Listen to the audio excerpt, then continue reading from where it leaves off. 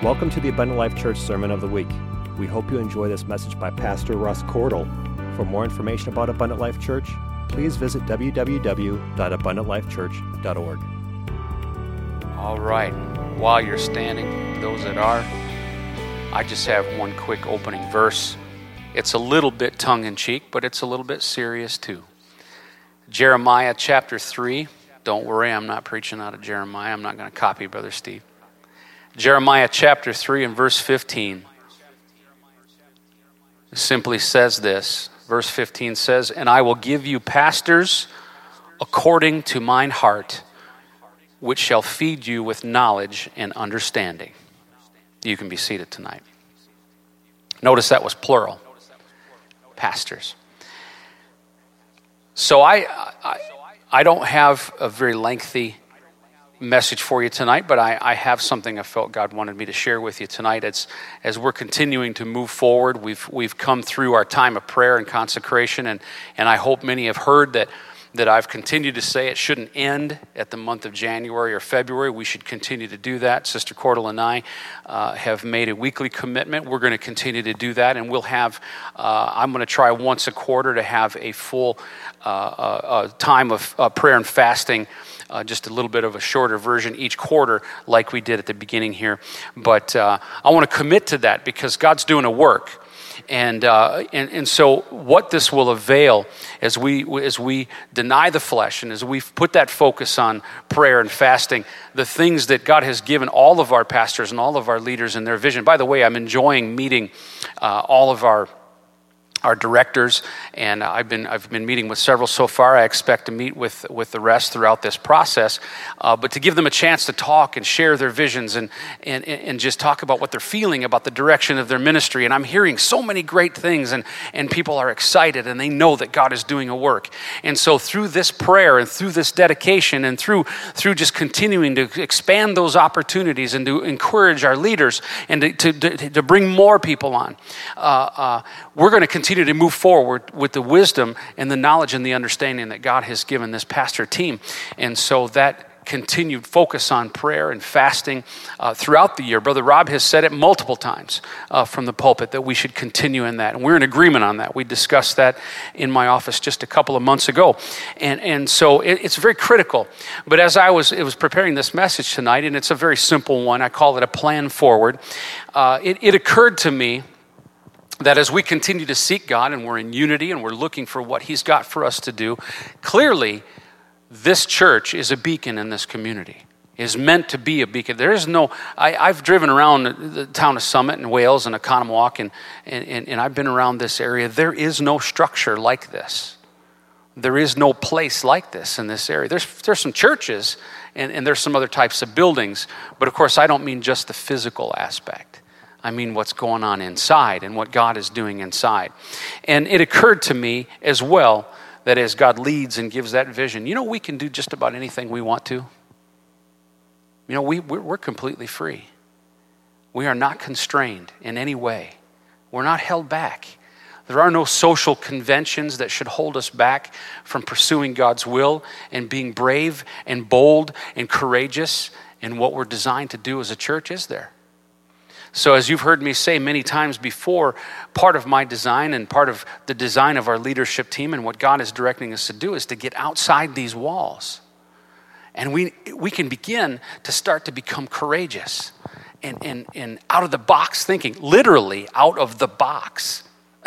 If you get what I'm saying. Get outside this box and begin to get creative and follow what God's giving us to do. The vision that He's given us and the direction He's given us and the boldness and the courage is all going to come. And so our efforts will continue to be put out there in ways that we can. Now I believe, and I know we've got a low census here tonight. You may have noticed it's a little light. And that does weigh on me a bit. And it's something that every church is dealing with that I know, at least in the area. And that is that there is not a strong enthusiasm besides the core and the faithful, which are here tonight, to come on a Wednesday night, for example. So we got a little bit of work to do, right? And I know many other pastors deal with this, and they think of the same thing, and they're dealing with that. And so we have to look at the why, and we have to be willing to put that on the table and really say, why is this happening? What is it that isn't drawing? What is it that people aren't getting out of that? Or what is it that just says, you know what, I'm tired, it's midweek, I don't really do midweek service. When I was coming up in church, and I know many of you can relate to this, man, if the pastor said that the doors were open, unless you're dying or dead, you belong here on Wednesday night, right?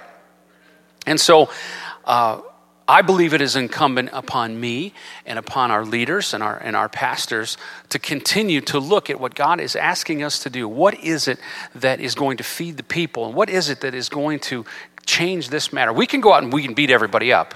Brother Arb, we could just criticize everybody all the time, beat them up, right? Beat the sheep and just make that a part of the deal, right? How effective do you think that would be? No. It would have the opposite effect, I would believe. And so we live in a different time and a different culture. The authority of the pastor is not seen like it was when I was 12 or 13 years old back in the early 80s. It just isn't seen that way anymore. The culture has changed. We live in a world of, you're not going to tell me what to do. We live in a world of rebellion and a world of self-direction and self-described authority. And so that's a challenge that we have to work with. Now, does that mean we just give up and say, well, okay, we don't have authority anymore? No. We have a very specific authority that God has empowered us with, but we have to use it wisely. And it takes time, and as culture has crept in and changed things, it takes time to begin to move the rudder on that ship and begin to empower that again. And so, for example, as we continue to build leadership teams and build our leaders, and many of you in this room right here, I can see, are directors on our team. Well, there's just a natural intrinsic part of being a director or a leader on a team of leaders. And that is more than likely because of your responsibility, because of being placed in that role, you're going to be here, right? You see where I'm going with that? There's a design to that. And it's not just putting people in things just for the sake of putting people in things and kind of making up names and, okay, you're the chair moving director, Brother Gerbing, that's your job. And so when a chair's out of line, your job is to put the chair back in line. So you're a director and you have to be here every service. Of course not. That's not the purpose and the role. There's very real ministries that we are doing very real things with. But the point is that God continues to expand that mission and gets us just gives us that inspiration. And as I'm meeting with these folks and they're stepping up and getting involved, there's buy-in there and there's purpose and there's a reason. And that's what I'm talking about tonight. So a plan forward. As we begin to make that turn, I had some thoughts on that. Now, I know that some people are going to get on board, and some people already have, and I'm very thankful. Again, there's many in this room that have already stepped up and are really contributing, and they see the importance of this, and they understand the role that's there, and in that the way that they're impacting our guests and impacting our young people and impacting each other in building up the body of Christ. Tightly fit together, the word says, operating like a functioning body, working together in unison, in concert, and being effective, because that's what's going to allow us to be effective in reaching the lost. And as we get out there and reach them, and we do our part, inviting and bringing people in, and all of a sudden you start to see, there were faces here on Sunday morning I haven't seen some in years. And one in particular approached my wife and I, happened to be good friends with my wife, and said, hey, I didn't even know you guys were pastors here. That's so exciting. This was great being here today. I'm coming back. Someone that had wandered for specific reasons, there were reasons, but has been gone for years. Now, if you remember, I talked to you about that during Vision Launch, that one of the things that God really impressed upon me is that there's a lot of our family, young people, children, brothers and sisters that have wandered. They just left for various reasons, for different situations, they've wandered away. And God really impressed upon me that we have the opportunity. These are people that have the Pentecostal experience. They had the Holy Ghost or have the Holy Ghost. They've got God in their lives. There's still that hook. There's still that little twinge in their brains when every once in a while something about church pops up. And you know that wherever they're sitting and whatever they're dealing with, there's that little burning thing in their head, and they know they should be here. They know they should be part of the family of God. That's those prodigals that have wandered off. I believe it's incumbent upon us. I believe it's part of our role. I believe it's a purpose that we have to put a major focus in this prayer and consecration time and everything that we do in finding ways to reach back out to those that have wandered away. It's a shame. In the sales world, we used to say that the easiest sales made are to the customers we already have. And the most expensive ones are the ones that you have to go out and carve out brand new. And it's a shame that we have some that are out there. And I know many of you, you're praying for your family members. By no way am I even considering that we just forgot them all and just, oh, well, they're gone. No, it's not what I'm suggesting. But what I'm saying is what if, as a unified body, we put a powerful emphasis and a focus together. And I want to know who your person is, Missy. Brother Hickey, I want to know who your person is. Sister Brown, I want to know who your person is. Brother Brown, I want to know who your person is. You see what I mean? And the more that we can build that and get a whole, I don't know everybody's situation, and maybe you don't know mine. Maybe you don't know the ones that are on my heart. But if we can get together and we can unify on that purpose, and in the course of our prayer and our consecration and the work that we're doing here, we put a focus on that, I believe that we have the opportunity that God has promised, and he'll get into their hearts, and we'll see people come back. We'll win some back. Over on my left over here, around the corner, there's a big whiteboard. And I actually got it accidentally. I bought another one for the purpose of using for some planning and things like that. And I wanted to get one for our prayer team anyway. Just so happened they sent the first one with no hardware in it. And I complained and said I wanted hardware. They sent me a whole new board. Anyway, there's a board over there that we're using on Monday night prayer. And on that board, there's a whole section of names, the names of the prodigals, the names of the ones that have wandered, the names of the unsaved, the names of people that are dealing in illness and things like that. And each time we get together in prayer, Sister Jessica would pull that board out. She and I kind of worked on that together and put that whole deal together. And I set it up for her, and she started to minister that in Monday night prayer. But I think we can go much further beyond that. And I think that we can put a focus on that, and we'll continue to do that. Some people, I said, are going to be on board. Many are going to be on board, and they want to be effective, and they want to do that. And that's awesome. And we'll never get everybody. And I understand that. And maybe even some in this room are feeling comfortable where they're at. But some are going to struggle with this process. They're going to struggle with it. And I'm going to tell you why. It's going to get them unsettled. It's going to make people uncomfortable. That's just a matter of fact. It's just we can't avoid that. But I'm not here to make people comfortable. It's not my job. I'm here to make you aware. I'm here to give you what God has directed me to do, and to give you to what I think the vision that he's asked me to follow. And of course, we collaborate that, the pastor board team and I, and our pastors, we talk about those things and we share vision, but it's not our job to make people comfortable. It's not our job to make our guests comfortable. It's our job to make our guests welcome. It's our job to make our people aware.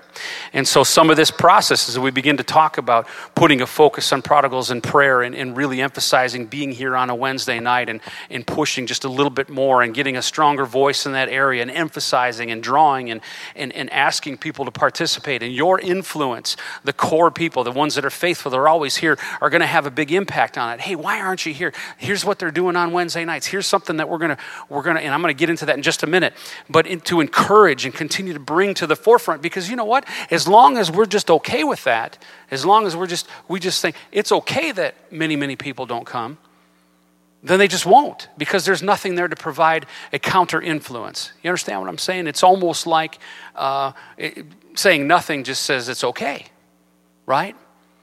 Now, why is it so important? It's important because this is where the action is. This is where the Spirit is. This is where that visitor that maybe they talk to shows up one night. Have you ever had that experience, by the way? See a new person walk in the building and say, oh, I'm here because so-and-so invited me, and so-and-so's not there? We've had that happen. That's awful. That should never happen. But as they begin to come, as this starts to have effect, and it already is, you saw it on Sunday. Many of our infrequent flyers were here on Sunday. Nobody was on vacation on Sunday. Then we had wandered folks that were here, faces we haven't seen in years here on Sunday. And it wasn't planned. But I believe we can see that happen again and again and again, and even in our midweek services. If it's all up here, if it's one mind. Famed author Napoleon Hill, who wrote a book, actually a book that I really love a lot, and it doesn't have anything to do with actually monetary wealth. It's called Think and Grow Rich. He referred to this process, he referred to his experience in this area as a brain trust. He talked about serving on the boards of huge conglomerate companies, J.P. Morgan and J.C. Penney and Charles Schwab and some of these other massive companies. And he served on these boards, and he'd get together with these guys on these director boards, and they would talk about the goals of the company, and they would talk about initiatives, and they would talk about things that the company needed to do and things to do to move forward. And he said that collectively, these great men, they would be pulled in from other corporations. They were the best of the best. They were sharp, and they were very educated, and they were running successful businesses of their own. And so they would get together in these, what they called what he called a brain trust on these boards, and they would begin to share, well, you spend that much time with a group of people, and you know what? You're going to start to learn personal things about them, their hearts, desires, and the things that they're carrying with them, and the burdens that they have, because they spent all that time together. Are you hearing me? They spent time together. They were together a lot. You know, it was their job. It was a massive corporation. They were in charge of millions of dollars, and they were together a lot on this goal, one purpose. They were focused on one purpose, and that was to see and propel this corporation forward. And so spending all that time with people and getting to know people that much, and you just start to learn things about them, and you start to think, you find out more about them, and there becomes a relationship that's built there. And so the brain trust part of that is that he said that as they would get to know one another, you just kind of find out, well, old Ted over here is an antique car collector. Man, oh man, I'd love to have me a 1963 something or another Stingray. What's that thing your dad's got? A Corvette, that's it. Thank you. It took me a minute. Thank you. Or whatever. And so something happens in that whole group now knows that, right? See, that's a goal, and that group understands. They just happen to get that information because, hey, Ted's a great guy, and we love Ted, and he's part of the family. And you're driving down the street one day, and there's a 1963 Corvette, and boom, it goes off in your mind.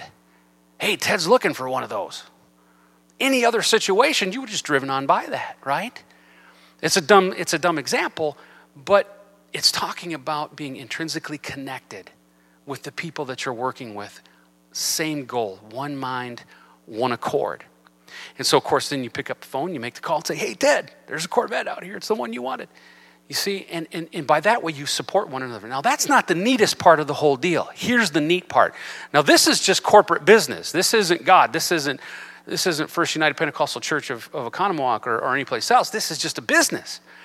But the really neat part, and they would propel these businesses forward. These were giants in industry. The really cool part is the things that Napoleon Hill said would come out of nowhere. See, they just got after the job. They just got after what it was that they were supposed to do. They were boards of directors. It was their job to provide their wisdom and their understanding and their offering their advice and all of their education. And many of them were master's degrees and MBAs and all that stuff. But it was the things that just would, opportunities and deals and amazing things that would come into the company that they had nothing to do with. He said that there were things that we didn't put any effort into this particular blessing that we got or this amazing opportunity for a new business venture or some infusing of capital. We didn't even ask for these things. They just came out of nowhere. Because it was Napoleon Hill's belief that brain trust, that energy, that unity is really what it is. This is coming from God now, and he does attribute a lot of it to God. But what was happening is that this unity just built this energy, this faith, that God, it was like God looked at that situation and say, hey man, you guys are doing great where you're at. You're doing all the things that you're supposed to be doing. Now I'm going to shoot some stuff in there for you because I just want to bless it on top of that. Folks, I'm telling you, that kind of thing can happen in the church. It will happen in the church. It will be part of what happens here. I promise you, if we get about the business of God and we do it in a unified way with energy and focus and a concentration, and we encourage others to be here and get on board, and we don't mock the pastor and make fun of him because he's making all these corporate structure things out there, and we realize that God, like Jeremiah 3:15 said, God gave him some wisdom and some vision that said, if you get together and you unify like this and you just get about the business of God, I'll go ahead and I'll let you guys bless one another, and you'll accomplish a few things, and you'll get some of that business done. But here's what's going to happen. I'm going to watch that unity come together. I'm going to watch all that work being done. And maybe this effort over here doesn't get you much, but I'm going to send you something in that I want to send in. That's God. That's what's going to happen in this situation. We get after the business of God. The stuff that we do here is foolishness, the foolishness of preaching, and yeah, all this stuff with directors and pastor boards and all that stuff, I get it. It's just a goofy thing that we set up, and it's some pretty pictures on the wall and all that kind of stuff. But no, it's not. There's a purpose. There's a reason. And it's to unify. And it's to give purpose and to encourage and give people a place to let their heart shine and let them open up and say, hey, God uses me too. I've got something I want to share. I've got something here in my heart to give. And when we receive that, when we say, brother or sister so-and-so, come on board. Come on, get involved. What do you got? That's what I'm doing in the MAP meetings right now. And when we receive that, they become part of the brain trust. You see? And we're going to get after the business of God. We're going to get the church open. We're going to do the things that we need to do and continue to advance the ministries that we have here, right? Get good at what we're already doing, right? And then God can say, okay, now I'm going to start doing some stuff for you you never even asked for. I'm going to do some things that are going to blow your mind. I got handed a check on Sunday morning for 5 figures out of the clear blue. I never asked for it. I had no idea. But I got a 5-figure check handed to me on Sunday morning. And the words that were given to me was, Brother Cordle, take this, and whatever you want to do with it, I trust you, and it's for the church. Took it to the trustee board meeting on Monday night. And I said, guys, you see how terrible that video looks up there, and these machines are breaking down over here, and we really want to make a big impact on our guests. We want to be engaging. We want to do something really great when we get those visitors in there, not craning their necks and staring deep at that thing and the light wash that we have, all that. And we talked about painting. We talked about a bunch of things that the church needs. And the trustee board, in a unanimous vote, said, you know what, we got to do this video thing. They said, go back to the donor family. I didn't tell them who it was. I didn't feel at liberty to do that. And they said, go back to the donor family. I think you should talk to them, see what they think, ask them if they're okay. I did. They came back and said, fantastic, sounds good. And so we're gonna completely revamp the entire video system because of that gift. And it's gonna impact people. Now you might think, well, that's just a simple thing. But you know what? It's gonna impact people. It's going to be engaging. It's going to be powerful. People are going to walk into this church and say, wow, this church is moving forward. This church is alive. Look at that. You see, it's a simple thing. But now let's let God do what God's going to do with it, because we're just doing what we can do collectively, right? Does that make sense? 1 Timothy chapter 4 and 6. I'll give you a second to get there. Who's up in the balcony up there?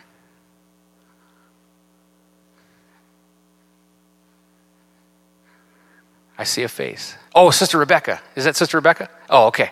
Sorry. I'm sorry I didn't give you a list. I apologize. 1 Timothy chapter 4 and 6 says, if thou put the brethren in remembrance of these things, thou shalt be a good minister of Jesus Christ, nourished up in the words of faith and of good doctrine, whereunto thou hast attained. It's my job to just keep bringing this back and keep you in remembrance and keeping this idea fresh and keeping that vision out there before you and just continue to reinforce it. And the more people are going to have another piece to add, and they're going to build vision. And as I said, I'm meeting with all of these directors and hearing what their vision is.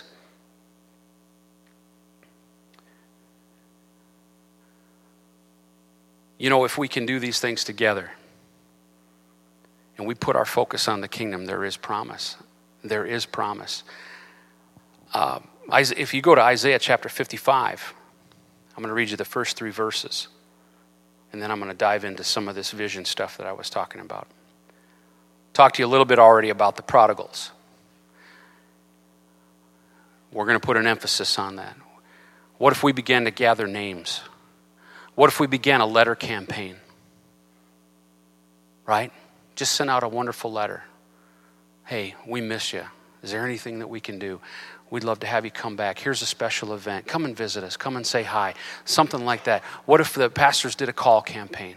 What if we stopped out? What if we made an effort? The worst that can happen is they can reject us and say, no, we're not coming. Right? But we should do something. Can I get that amen? We should do something. Obviously, in addition to our prayer and our focus. But how are we going to reach out? But if we can do it together in unity. Isaiah 55, 1-3 says, Ho, everyone that thirsteth, come ye to the waters. You know the song that we sing about this. Come to the waters. And he that hath no money, come ye, buy and eat. Yea, come buy wine and milk without money and without price. Wherefore do ye spend money for that which is not bread? And your labor for that which satisfieth not? Hearken diligently unto me, and eat ye that which is good, and let your soul delight itself in fatness. Incline your ear and come unto me, hear, and your soul shall live, and I will make an everlasting covenant with you, even the sure mercies of David. And so what Isaiah is saying, or what God is saying through the prophet Isaiah is, look, we've got it all here. What they thirst for is here. The nourishment they need is here. And the question that we have to place to them in a very kind way is, why are you out there paying for bread? In other words, why are you out there trying to struggle through life and buy it all on your own and waste your resources and waste your energy when the nourishment and the food and the water that you need is here? We've got to continue to reinforce that concept, because you know what happens when they slide out, when they turn their back on God. My goodness, there's scripture. I mean, millstones around their neck for having been here and then gone. I mean, this is serious business, right?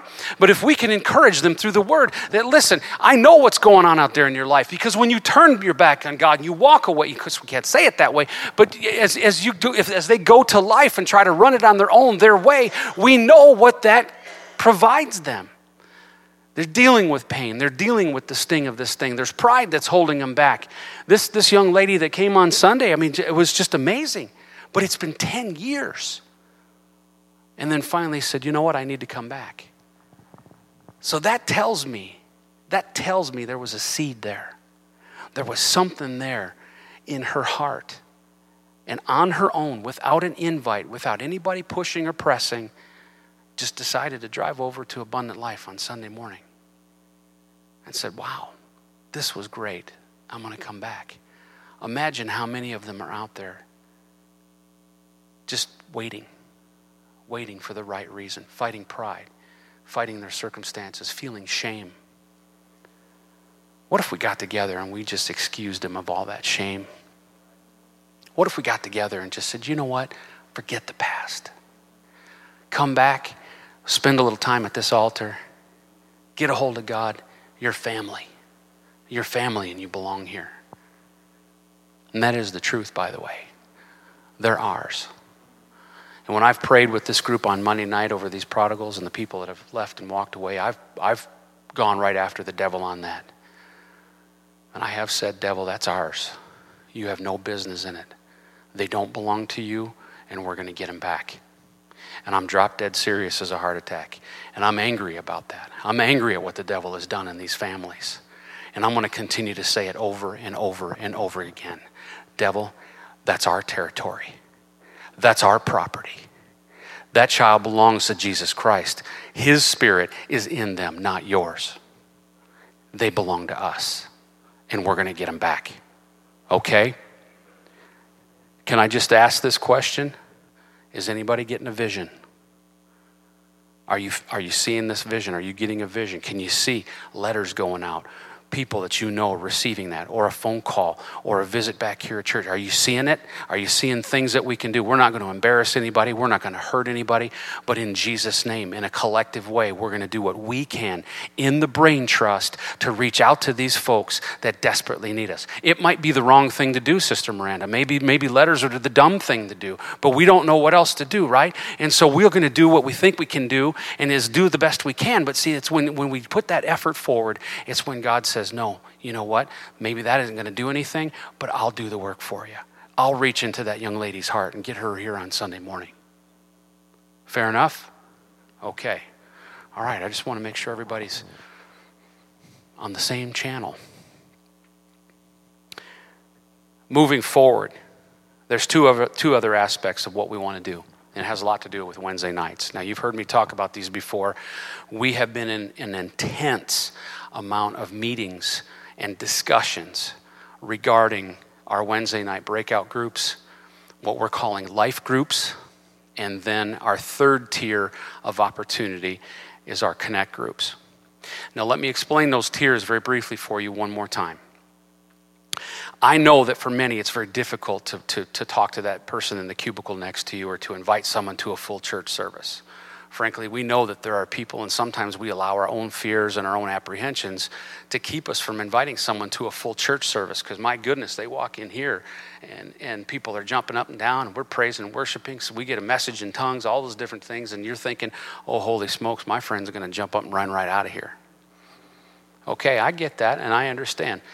I believe that I've gotten to the place in life where I just don't care about that. And I believe that God's going to do the work that God's going to do regardless of how crazy it is. Because in 1982, we walked into a church, a Parkway Apostolic Church, and there was a guy at the altar just jumping up and down like a madman, screaming in tongues. And I went, wow, this is a trip. Guess what? I'm still here. You may have noticed. But that's tier one, right? Let's get them to a service the best we can. But some people are going to struggle with that, and it's not something they're accustomed to. So that tier two, that next level place, is what we're calling life groups. Now, the purpose of life groups, again, this isn't just something to do something. Folks, there's design behind this. There's research that I've gone into, and I've looked into churches all over the United States. What life groups really represent is, instead of providing something where we drag somebody in here on a Wednesday night and we just tell them what we think they should hear, what we're doing is finding ways to reach out to people where they are. This is a very egocentric, very selfish culture that we live in right now. Most people are listening to one radio station. It's called WIFM. What's in it for me? Okay? It's what I'm dealing with right now. And so in many ways, the life groups can be designed and tailored towards the challenges that we already know that people are facing. All you have to do is read, 1 Timothy and 2 Peter and, a few different chapters, and you can figure out what people are dealing with out there, right? Kids are in trouble. They're rebellious. The parents are frustrated. There's blended families. There's divorce situations going on. Kids are trying drugs and alcohol. They're getting in trouble at school. Families are breaking up. Husbands and wives are messing around on one another. All these terrible things that are happening. Relationships are breaking up. People are being hurt. There's all this political stuff that's going on. There's turmoil and pain and anguish. I saw something the other day on Facebook that said, be careful how you entreat the stranger next to you, because you don't know, they could be having the worst day of their life. They might have a big smile on their face, but they could be in torment. And so by designing and tailoring life groups here at the church that could speak right to them. For example, Sister Kylie and Sister Cassins and a couple other ladies have been training up in an area for grief counseling. And it doesn't have to be death. It could be someone that's dealing with maybe a family member is dying of cancer, or is dealing with a chronic illness, or they have passed away. And how great would it be as if that coworker or that neighbor next door just experienced a death. They're distraught. They're depressed. And you reach out and say, hey, Mary, I probably never told you this, but we have this great group at our church. It's a grief counseling group, and it's just a chance to talk and deal with other people that are dealing. Would you be interested in coming? And now we're going to reach Mary where she's at in a godly way. We're going to focus on what she's dealing with. She's going to come and tell us what to preach to her, if that makes sense. Right? Because obviously, if we do a good job and we allow God to do his work, Mary's going to leave the life group class. She's going to come in here. And then maybe Mary comes on Sunday and says, wow, this is a great group. I really like the people here. They're awesome. Does that make sense? Okay, so that's life groups. And we're still in the early stages, but we want to try to roll these out this year. Now, it's going to change the face of things a little bit for a little while. Everybody thinks about, well, if that happens, then the sanctuary is going to empty out, and then what do we... Don't think about today. Don't think about the numbers that we have today. Don't always focus on the pie being just one size. Think of what it will do in the future, the growth that we're going to expect. Because if we come in here expecting and we say, God, I know that if we do these things, this vision that you've given us and the direction that you've given us, I know that there's going to be people coming. We're going to grow. We're going to reach our community. There's going to be more people in these seats. We can't stay stuck in the now. We can't stay stuck in this mentality that this is it and this is all we've got. And we've saved all the people in the Economwalk area and that's it, right? That's small thinking. We can't think like that. I want to give you a quick testimony. My son Sam is a sweetheart of a guy. He always has been. He's a real sensitive guy. But he's 21, working all the time, was going to school, lives with a buddy of his, and he doesn't shine around all that often. He's here about twice a month, kind of hangs out. But he talks to his dad all the time about the word, and he's a good kid. He doesn't mess around with drugs. He doesn't get into drinking and all that stuff. He's into music I don't like very much, and his buddy likes just stuff like that. But he was at the house on Saturday night for my wife's birthday.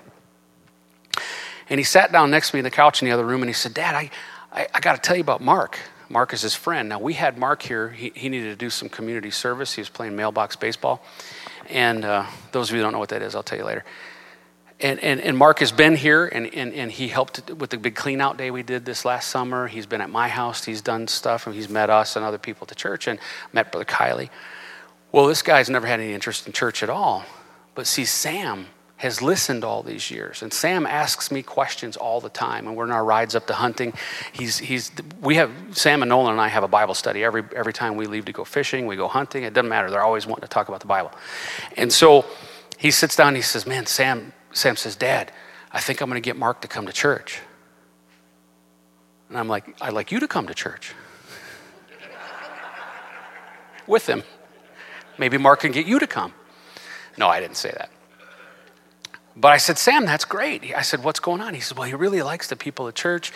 But all of a sudden, out of nowhere, he just started asking me about things about faith. His family has a Lutheran tradition, and he'd ask him things like, well, Sam, how do you pray? I don't understand how you pray. How do you pray? And Sam told him how he prays. And then he said, well, what kind of church do you have? And Sam said, well, I'm a Pentecostal. I go to an apostolic church. And he said, well, what is that? And of course, that's my favorite question in the world. What is Pentecostal, right?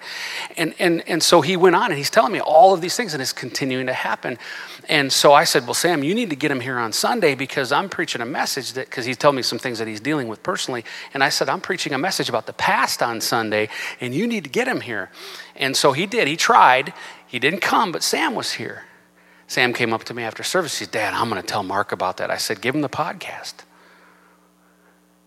But you see what I'm saying is that we're praying and we're impacting people.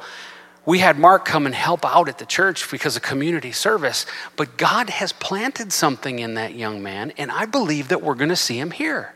We're going to continue to love him. Every time my wife and I have had him at the house and stuff, we love him and just treat him like our own. And you see what I mean? But see, Scout's honor, I've never invited him to church. Shame on me. But now my son Sam, who's not super frequent in his attendance, is now ministering to this young man. I'm very proud of him for that. So I know I get to help my children. The third part of this is our connect groups. Now, we already have one in place. We have the Silver Owls group. Brother Kiley founded that last year.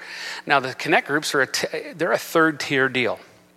And what I mean by third tier is if you can't get them here on a Sunday for a full service and you can't get them into a life group here at the church, well, hey, you know what? Connect groups are going to be a fantastic way to have some Christian fellowship with somebody on an interest-based group that just goes out and does something that everybody shares an interest of. So, for example, POA in Florida, where I just was with Dave and Chris Larson, they do Connect groups.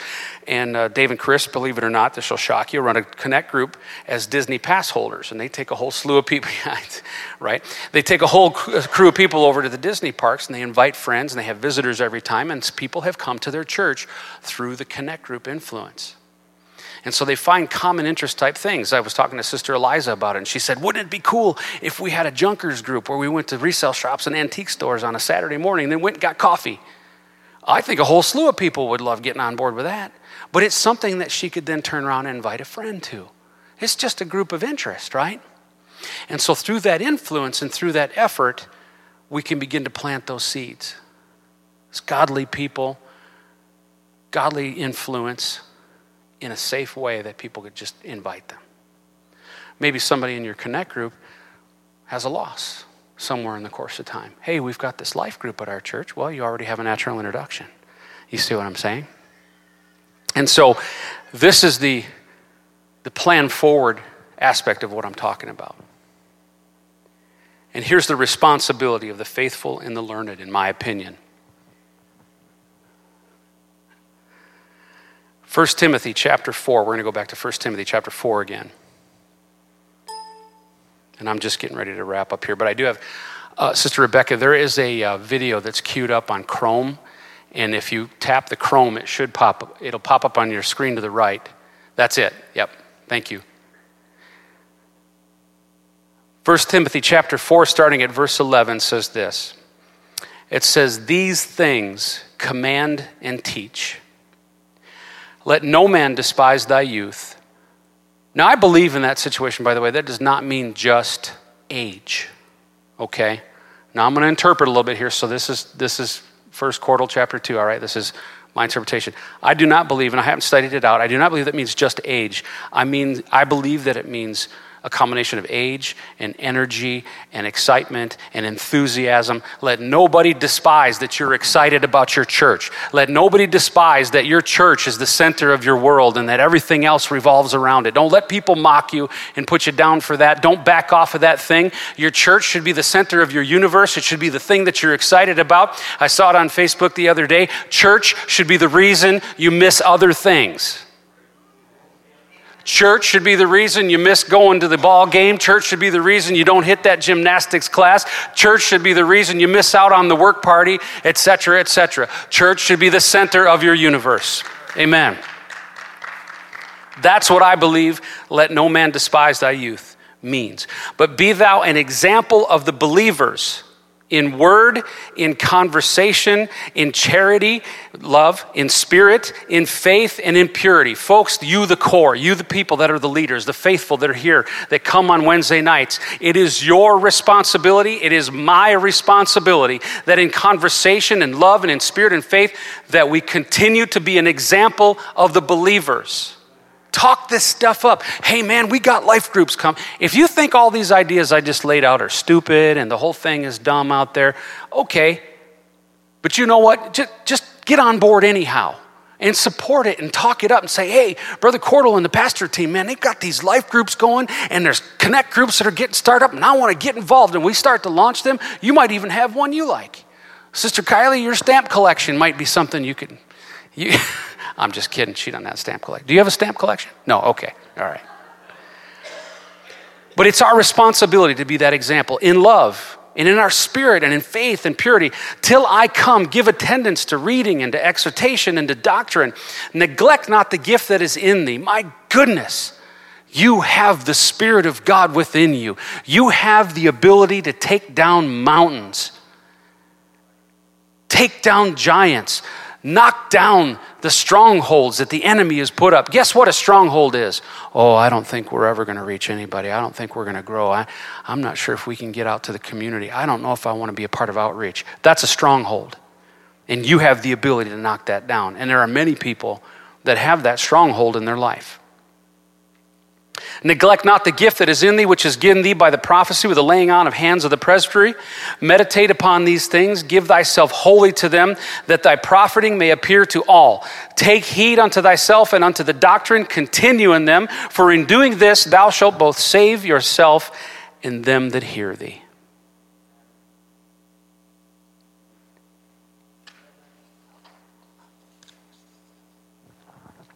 When you reach out in faith, you might fail. A letter campaign might fail. Life groups might not take off all that well. But I know that if we're in a brain trust, if God sees us in unity and he sees us being faithful to one another, what Paul wrote to Timothy, then he'll bring it the way he wants. And then we'll adjust accordingly. I promise you, I won't be stuck in a gear, Brother Rob. If that gear ain't the gear that God wants and he says, nope, that was the wrong way to go, but here's the way I want you to, I promise you, I'll change gears and I'll follow what God's directed us to do. All right? I am not stuck on any idea. We're not married to any particular thing. It's not carved in marble or stone or granite. But here's what we can do to get off the ground, right?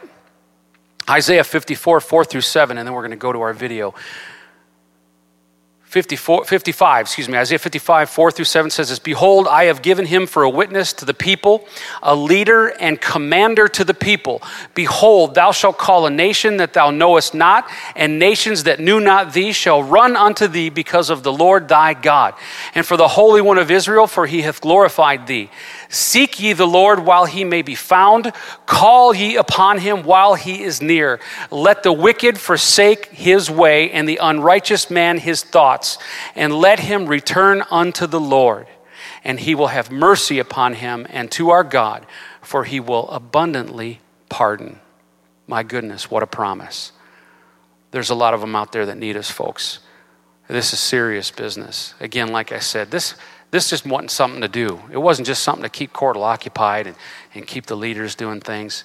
There's purpose. There's a reason. There's a command that God's given me in this area and a burden that he's put on my heart for it.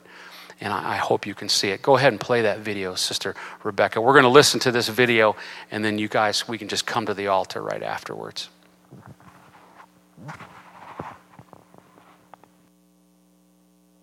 Only the church has an exit. Hell has no exits. When God prepared hell for Lucifer, he did not prepare hell for humans. He prepared hell for Lucifer. And when he prepared hell for Lucifer, he made a way that hell could see what's going on in heaven for the fact of torment. But when he made hell, he fixed it in such a way that those that are in hell can never exit. And those that are in heaven can never come to where they're at and help them out. Can I tell you tonight, you ought to exit while you can. You need to exit a life of sin while you can. Exit your lifestyle while you can. If you question whether your life is pleasing to God, you listen to this preacher tonight. Exit while you can. But I've got to keep on telling you, just because your conscience has been seared does not negate the fact that Jesus is coming. Exit while you can.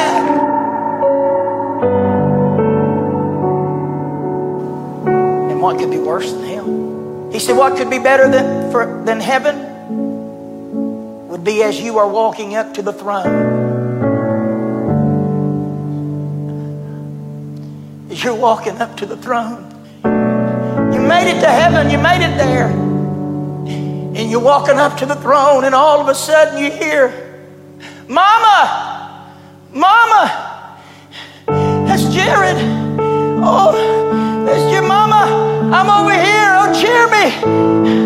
And for the entire family to come around the throne of God. I can think of nothing better.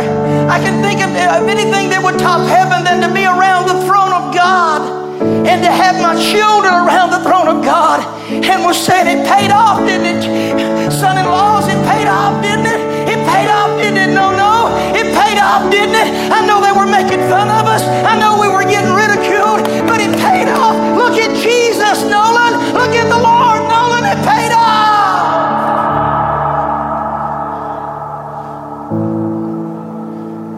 can think of nothing worse than hell. And open my eyes in hell. Flames dancing all around me. A body that won't burn because it's an eternal body and it won't burn. Gnashing of teeth. People gnashing on each other with their teeth. You're in a free fall the whole time because it's a bottomless pit. You hear the hissing of demonic spirits as they whiz around your ears. And you hear all of these things are gnashing and moaning. Oh God, it's a cry of the unimaginable. You're hearing all of this. People are gnawing on you. And all of a sudden, your boy comes up beside you in hell. You hear me tonight. I'm about to preach you to this altar. You hear me tonight, Daddy. You better live such a way that in hell your children don't come up around you and say, Daddy, why didn't you lead us? Daddy, why didn't you get your feelings hurt? Mama, why was you so carnal? Mama, why wasn't you in the prayer group instead of the gossip group? I've come to tell you tonight, that would be worse than hell.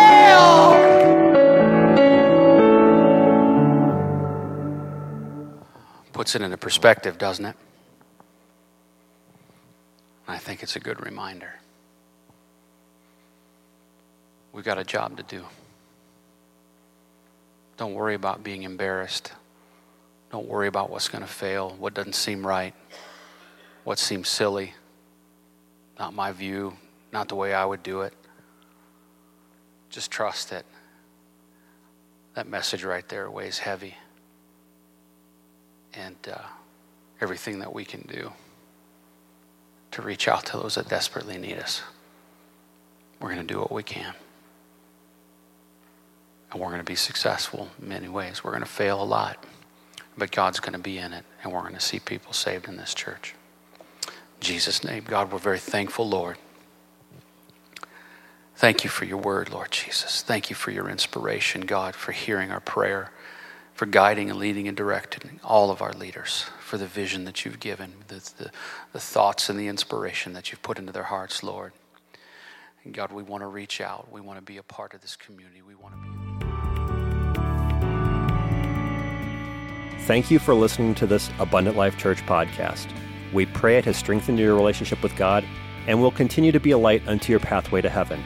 If you have any questions or comments regarding this podcast, please telephone our ministerial team at 262-965-5177 or email us at info@abundantlifechurch.org.